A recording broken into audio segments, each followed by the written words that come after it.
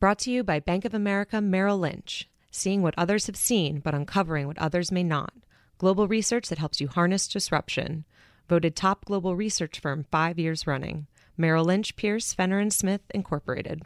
Trump's campaign platform, basically talking about the Chinese raping the United States, and and this whole idea that China simply ripping Americans off by making cheap goods.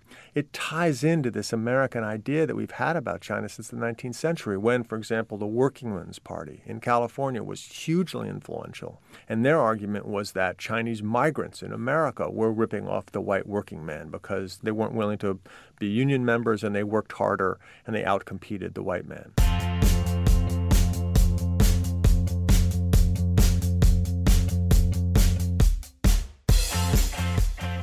Welcome to the Bloomberg Benchmark, a podcast about the global economy. I'm Daniel Moss, Bloomberg's executive editor for global economics in New York. And I'm Scott Landman, economics editor with Bloomberg in Washington. Taiwan, tariffs, currency manipulation. President-elect Trump has had plenty to say about America's largest trading partner, little of it flattering. A cursory glance at recent headlines, sorry, make that tweets, might lead a reasonable person to think we are headed into perilously uncharted territories. But as our guest today has written, it's all part of the ebb and flow, the surge and retreat in relations between China and the U.S. that go back more than 200 years. John Pomfret is the author of a new book called The Beautiful Country and the Middle Kingdom. Those are the names of America and China as translated from Chinese. And the book charts American ties with China going all the way back to the time of the American Revolution. John, thank you for joining us. Thanks so much for having me. And John, you're more than just an author.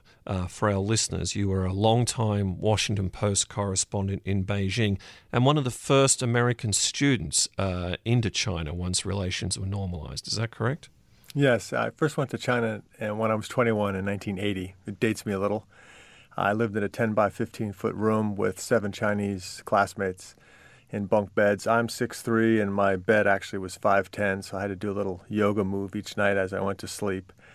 And I spent 2 years then, and then I, altogether from the 1980s until now, I've lived in China for about 20 years. Well, for many Americans and many Westerners, the relationship with China is really perceived to have begun with Nixon's visit in 1972. Your book takes a much broader historical perspective. If we just focus on 1972, what are we missing? Well, we're missing about almost 200 years of American engagement with China. Americans first went to China in 1784. That's when the first American ship landed in China to trade with the Chinese. And the basis of the relationship from the beginning, basically there were 2 pillars. One was the missionary experience of trying to Christianize the Chinese, but the more important one by far was the commercial relationship. Because the United States in 1783, after they beat the British, found itself isolated. Basically, the British had closed their ports to American ships, and going to China was kind of a Hail Mary pass by American merchants in the Northeast to find new markets for American products and to buy Chinese tea. So the search for new exports was on even then? On even then, exactly. And because at the time the United States was not yet a continental power, we were very much sort of hard up against the Atlantic seaboard, 13 colonies, and trading was very important to them. And so going to China was a way to break out of the British embargo, if you will, and to find new markets. And the first product they sent to China, of course, was American ginseng, because a type of ginseng grows in the United States. Ultimately, the Americans sent a lot of Mexican silver to China, which the Chinese loved. And, of course, we also engaged in the opium trade, just like the British did. Now, that's a good way of condensing several hundred years just into a few sentences. Dan was talking about how, for many people, the frame of reference is Nixon and Mao in 1972. But for many Americans today, their frame of reference really starts and ends with Donald Trump. And it's not even about exports. It's about imports. It's about how factories are moving to China. You hear Trump saying things during the campaign like China is raping our citizens. He's threatening to impose tariffs, talk of a trade war. How does this fit into the 200-year historical context of relations with China? Well, there's always been an ebb and flow in American views on China, and from the Chinese side, an ebb and flow on their views of the United States. There's this rapturous enchantment that we've had with China, and there's also crushing disappointment that we've had in China. And I think Trump clearly comes from the crushing disappointment side of the ledger, in which he has argued that the Chinese have been playing the United States. They've been getting a better deal. Americans have gone out of the way to welcome China into the international community. We brought it into WTO. We got it to sign a lot of international treaties. We helped it as it got to get back its UN Security Council seat. But then the question is, all right, well, what have we gotten from China? That's Trump's question. And his argument was we haven't gotten much. And so it's time, from his perspective, to get tough on China, to punish China, if you will, for not living up to our beliefs about where it was going to go. Now, you have him coming in and saying these things, but isn't it true that a lot of presidents have been coming into office in the last few decades, all hot and bothered about China, and they say these things, and then economic and political ties actually get stronger during their term instead of weakening? That's a good point. Bill Clinton talked about the butchers of Beijing. Tim Geithner said China was manipulating its currency. I mean, what gives here? Right. So basically every president since Nixon has come into the office when China was discussed in the electoral campaigns. They've come into office basically criticizing the policies of their predecessors, except for one. Barack Obama did not really criticize George W. Bush's China policies, but he's an outlier from that perspective. So Clinton came into office basically saying that he was going to make human rights a major platform of our engagement with the Chinese, and he ultimately shelved that. George W. Bush came into office declaring China a strategic competitor, and for all intents and purposes, the idea of improving relations with Taiwan. But that was shelved as 9/11 erupted, and the Americans focused their attention on the Middle East. Would you say the biggest blunder in history, or maybe the president who did the most to make China relations deteriorate, was Woodrow Wilson?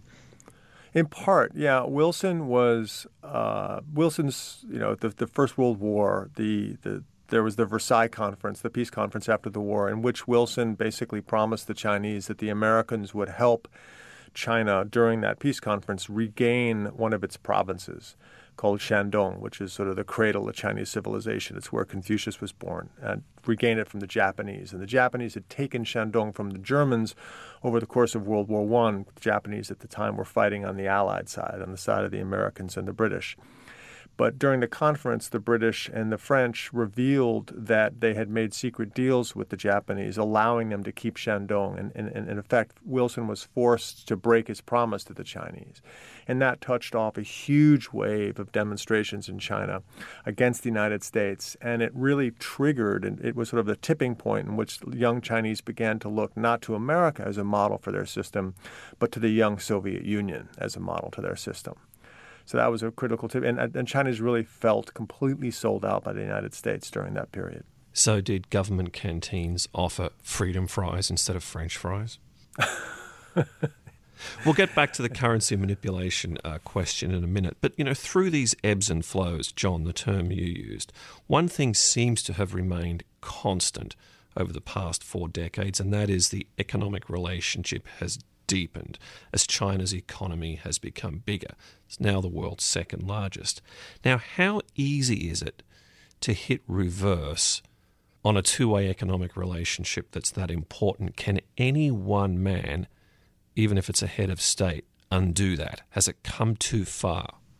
I think it's come too far. I think the relationship on the economic side is clearly too big to fail. The Chinese factories are deeply incorporated into production chains in the United States. If you're going to basically force Apple to leave China, it's going to crash Apple's business. If you're going to slap tariffs on Chinese goods, the Chinese will stop buying Boeing jets. So the reality is that there is so much interplay between the two sides and so much mutual reliance between the two sides that if you begin to punish the Chinese with tariffs on their goods, you're going to cause significant problems in your own economy. That said, the Chinese are more reliant on exports to America than America is reliant on exports to China.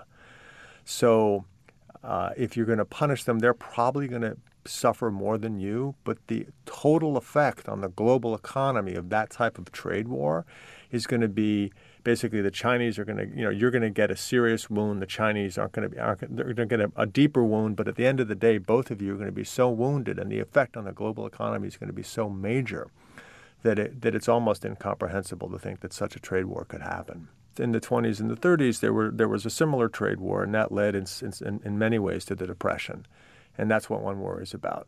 Basically, if you go down this road of tit-for-tat economic sanctions, you're going to have, specifically in two economies like the United States and China, which are so tied into the whole global economy, you risk basically forcing the whole thing to grind to a halt. So we're still a ways away from Starbucks having to shelve its expansion plans into every corner of China. Yes, I think in fact, Starbucks looks like they're going to be opening up one of their high-end roasteries in Shanghai. They're just looking for a place to do it. So their plans for expansion are very bullish on China. That'll please Starbucks Dan, has a fascinating case study in China, because what it really, in addition to the coffee culture, which is Western culture, it also supplies public space to the Chinese, because there's just so little public space. And the fact that you can go to a Starbucks place and hang out is something that's considered extremely valuable to the Chinese, and they're willing to pay, $5 for an espresso to do it. And it's a very visible part of the surge in services and consumption, which is the other thing that seems to be missed in the course of the dialogue through this year in the United States. It's as much a services economy now as it is this caricature of a sweatshop churning out T-shirts. Right. That transition is happening. It's not happening as fast as some economists would like it, but the transition of China from an economy basically relying on investment and, as you said, being the factory of the world, to an economy that's focused to consumers is happening. I mean, in Shanghai right now, it's 60 to 70% of the economy. In most of the big cities on the East Coast, it's more than 50% of the economy, the service economy. And that trend is just going to continue as long as Chinese salaries keep on going up. And they seem to be still growing, even though the economy is not growing quite very well. But salaries are growing well, and that allows the consumer to have more power. Well, why isn't that message getting through? We do seem to be stuck in this debate that's framed around some low-cost, manufacturer, right? And many of those manufacturers are now moving on from China. Why is the debate frozen? That's a great question, but I think in part it's because as Americans, we're stuck in the categories that we have to think about China. So Trump's campaign platform, basically talking about the Chinese raping the United States, and and this whole idea that China is simply ripping Americans off by making cheap goods subsidized by the government. It ties into this American idea that we've had about China since the 19th century when, for example, the Workingmen's Party in California was hugely influential on the West Coast in terms of a political power. And their argument was that Chinese migrants in America were ripping off the white working man because they weren't willing to be union members and they worked harder and they outcompeted the white man. And there was a call to build a wall between the U.S. and Mexico to keep out Chinese people, believe it or not. Right. So in 1883, the U.S. passed the Anti-Chinese Exclusion Act, which banned Chinese laborers from coming to America because whites were unhappy with that Chinese competition. And then Chinese began to sneak in great numbers across the Mexican border. And there was this call at the time to build a wall, which, again, echoes today for different reasons, but it just shows you a lot of this ebb and flow. And so back to the issue, so we have a difficult time looking at China as a country that could innovate, two, could be much more reliant on its consumer sector because we think of the Chinese as laborers, and we always have. And so part of the positive part of our relationship was we have lots of very warm feelings for the Chinese traditionally, but we also have these categories that we stick the Chinese as just worker bees, where we cannot think of them as something else. And that those categories tend to be, in terms of looking at what a future China is going to develop into, can be very constricting. I also think, in some ways, the media has had a difficulty telling that new Chinese story because the media itself has a tendency to kind of get extra hard on China. One, because you look at the coverage of China versus the coverage of India in the Western press, and we expect more from China. So we cover it much more harshly in many ways than we expect from India. India often gets a kind of a free ride in its coverage in the Western press, or it's ignored. Whereas the Chinese, we focus on generally relatively negative things on China because we expect it to do better. We're going to take a quick break and we'll be right back. Hold that thought, John.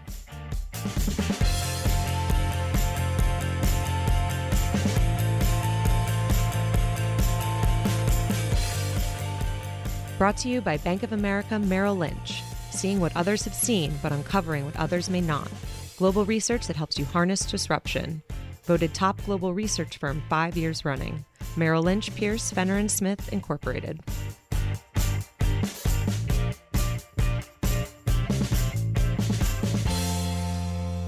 And we're back. John, we're talking about media stereotypes of China and what drives that. Right. So it's not just media stereotypes. It's also like U.S. government stereotypes. An example would be an extraordinarily influential thing that the United States government, in fact, probably one of the most influential things the United States government has done in China in the last 20 years, which was to install an EPA air monitor system on the roof of the U.S. Embassy in Beijing, and then to begin to tweet out the air quality index data on an hourly basis to folks that wanted to follow the Twitter feed. And that went viral. So millions of Chinese people signed up for this Twitter feed, even though Twitter is blocked in China, but there's ways to get around it. That was repurposed by also other Chinese websites that used it as a way to sell products like air filters. And this small act, which was not done by any sort of national security council or State Department, is actually done just by a small bureau in the embassy, basically was singularly critical in raising people's consciousness about the air pollution problem in China, which really has led to forcing the government to embrace this issue as an important issue, not just because it's nice and groovy, but because it's an issue of social stability.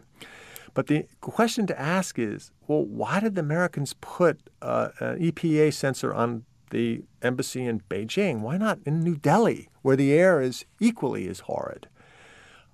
Again, I think it gets back to this idea that the Americans expect the Chinese to do better. We've always had incredibly high standards for what they have to achieve, which I guess feeds back into Trump's sort of bashing of the Chinese, because he really thinks they should be able to do better. They should be able to do more to deal with our North Korea problem. They should be able to do more to help us with counterterrorism. They should be able to do more in dealing with their currency. But you don't see similar pressure being put on other nations like this, who are also, like China, still in the developing nation mode. Let's talk a little bit more about Trump. You had a recent piece in the Washington Post talking about 5 myths about the U.S. policy toward Taiwan, if I can sum it up that way. Trump has been obviously showing some friendliness toward Taiwan. He took a phone call from the president of Taiwan, and he's kind of openly talking about changing a policy that's been in place for some 40 years or so. What's going through the minds of Chinese leadership as Trump keeps making pronouncements on this issue? And could it really become a serious cudgel in the U.S.-China economic relationship? So Trump seems to be calling into question the basis of something that for better or worse has kept the peace between China, mainland China, and Taiwan for the last 40 some odd years, by saying that the U.S. one China policy, which is a policy that basically says that there's one China, but it doesn't say that actually Taiwan is part of that China. It basically lets the status of Taiwan be undetermined. And because of this policy, which is extremely ambiguous, it allows the United States to conduct effective state-to-state relations with Taiwan sell Taiwan weapons, support Taiwan in the international system without having formal relations with the government of Taiwan.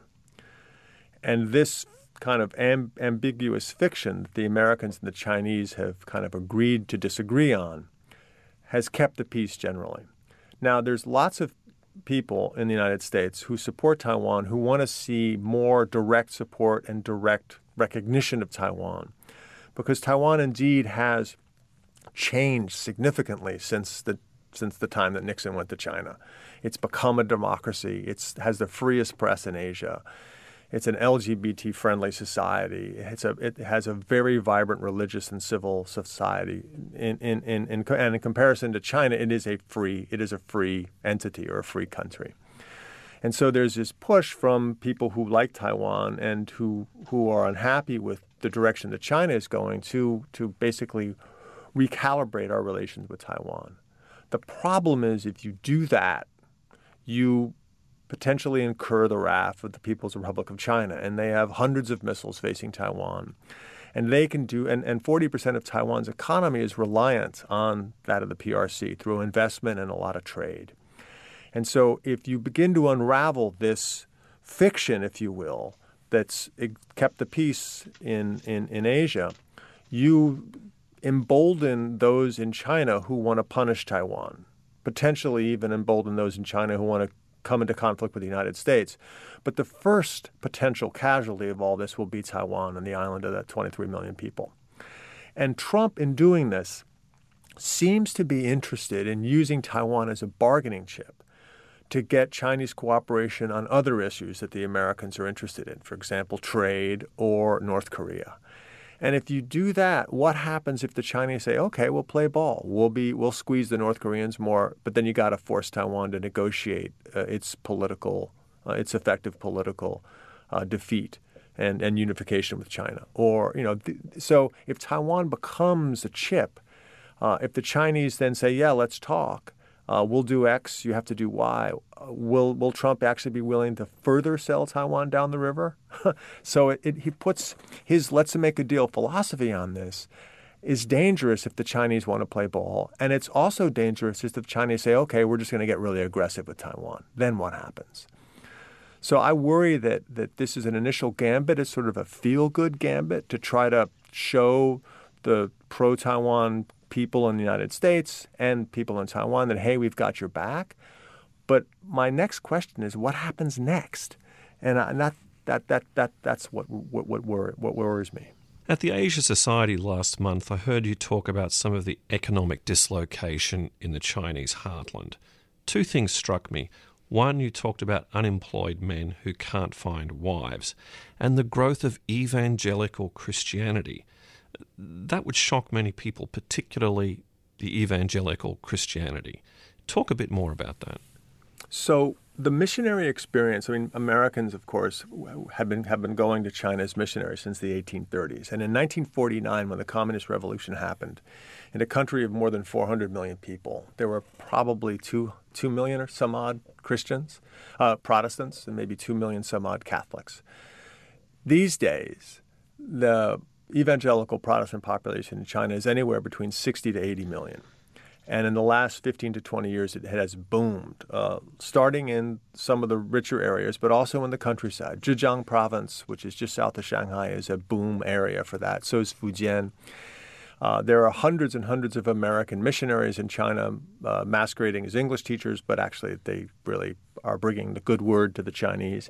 And it's been enormously successful. And one of the reasons is that, like a lot of post-communist societies, the Chinese have confronted with the collapse of their ideology and their belief system, they've confronted this moral vacuum. And lots of religions, Christianity being one, Falun Gong being another, Buddhism, Taoism being others, have moved in to fill this void in the souls of many Chinese.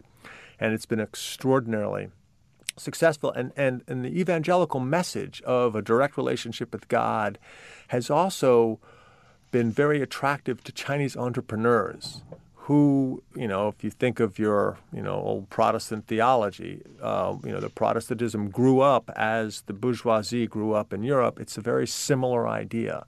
And a lot of business owners in China, specifically out of the Wenzhou region, which is a very successful sort of beehive of entrepreneurial activity, have embraced Christianity, specifically because it talks about agency in your life, your direct relationship with God. You don't need a church. And this appeals a lot to entrepreneurs and to capitalists. Now, unlike here, it has not taken on a political vein yet.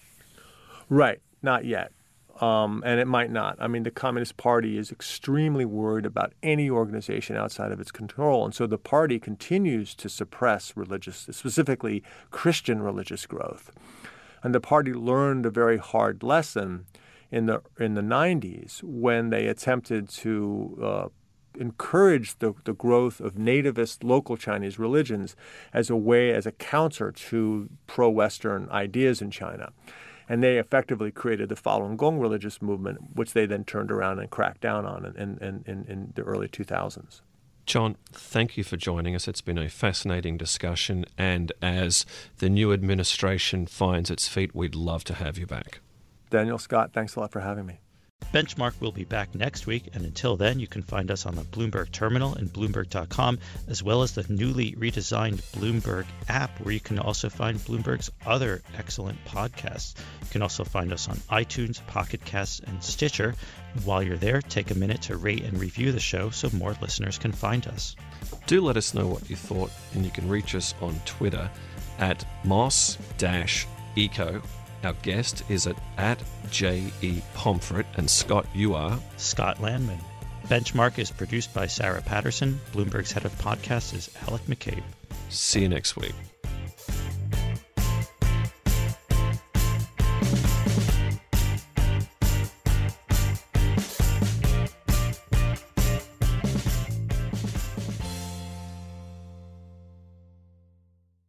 Brought to you by Bank of America Merrill Lynch. Seeing what others have seen, but uncovering what others may not. Global research that helps you harness disruption. Voted top global research firm 5 years running. Merrill Lynch, Pierce, Fenner & Smith, Incorporated.